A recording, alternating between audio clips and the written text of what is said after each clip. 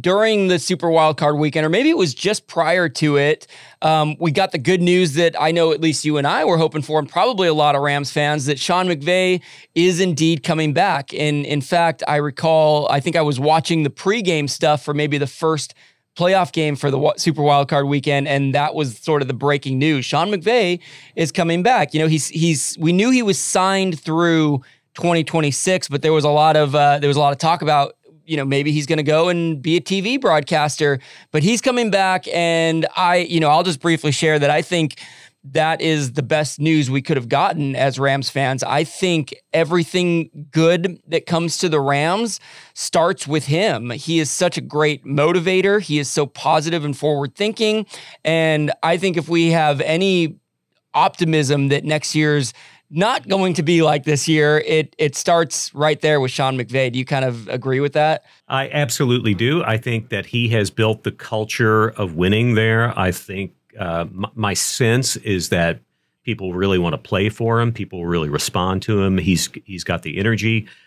He might need to get a few more pieces around him as far as assistants and coaching staff, which obviously we just lost our offensive coordinator. There are some things to shore up on either sides of the ball, but I think that the intangible stuff, the stuff that's hardest to determine, and you see it happening with so many other teams around the league, where you've got a guy who on paper looks great, but goes in and nobody in the clubhouse wants to play for him. Nobody in the locker room has any passion for him.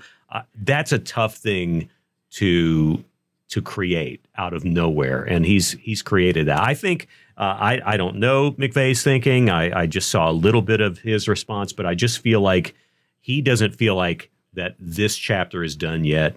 I know he's very passionate, and there are a lot of people behind the scenes say that he is very up and down emotionally, and that this past season was very disheartening to him, even though he didn't wear it on his sleeve.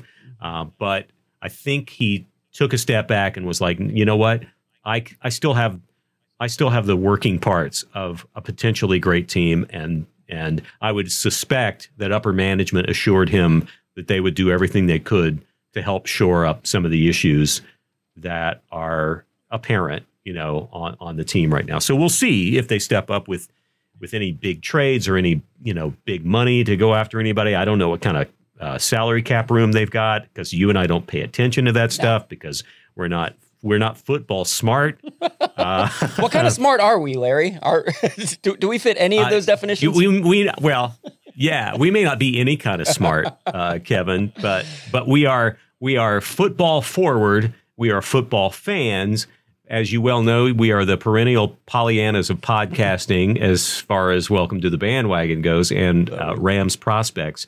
So I think management and coaching will come together with at least a couple of opportunities to come back much stronger, and just have a healthy team would be one thing. That would be great. And the one thing we don't have any answers for yet is player personnel, and I think those answers will start to come, in the weeks and months following the playoffs and the Super Bowl. But there was one of our biggest players' names popped up in the news. It was Aaron Donald, and I'm not sure if you saw this news, but Aaron Donald on his this is not news, but it's also kind of news. And this is what we do, is we help spread little rumors here on the Welcome to the Bandwagon podcast.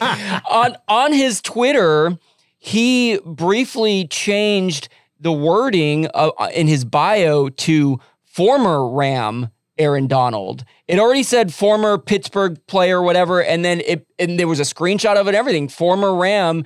And so, the speculation is, even though no announcement has been made, that maybe he was trying it on for size, or Larry, this is just a whole PR thing to get his name in the news and keep speculation alive. You never know anything these days, but I don't know. Do we give that any credence? Is there anything to worry about when we hear that? Well, yeah. I mean, I think it makes me worry right off the top. Yeah.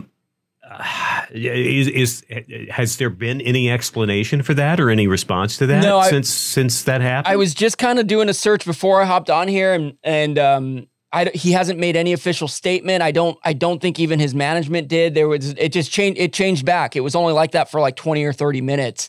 So no official, they haven't said a word about it, which almost makes me worry more. But that's also sort of just the protocol for PR these days. Is just unless it's a huge fire, you just kind of say nothing and wait for it to roll over for the next news cycle to roll in. Right. So, it also could have been, he might actually have a social media person, yes, who was redoing his bio and messed something up. Maybe they were just like, how funny would it be if this said former, and then forgot to change it back. It could be as simple as that. You're absolutely right. Yeah. I mean, occasionally I will change my bio on Twitter to say, soup enthusiast or something like that. And, nobody takes that seriously. So, I'm hoping this is just all a much ado about nothing. Yeah. Yeah. And obviously maybe some of the stability of having McVay coming back next year might help quash some of that. So sure. Fingers crossed. Yes. Fingers crossed. Again, only rumors right now. Nothing is official. And I certainly hope all the personnel comes back. But we got the good Sean McVay news. That's enough for me. That's going to sustain me for a little bit.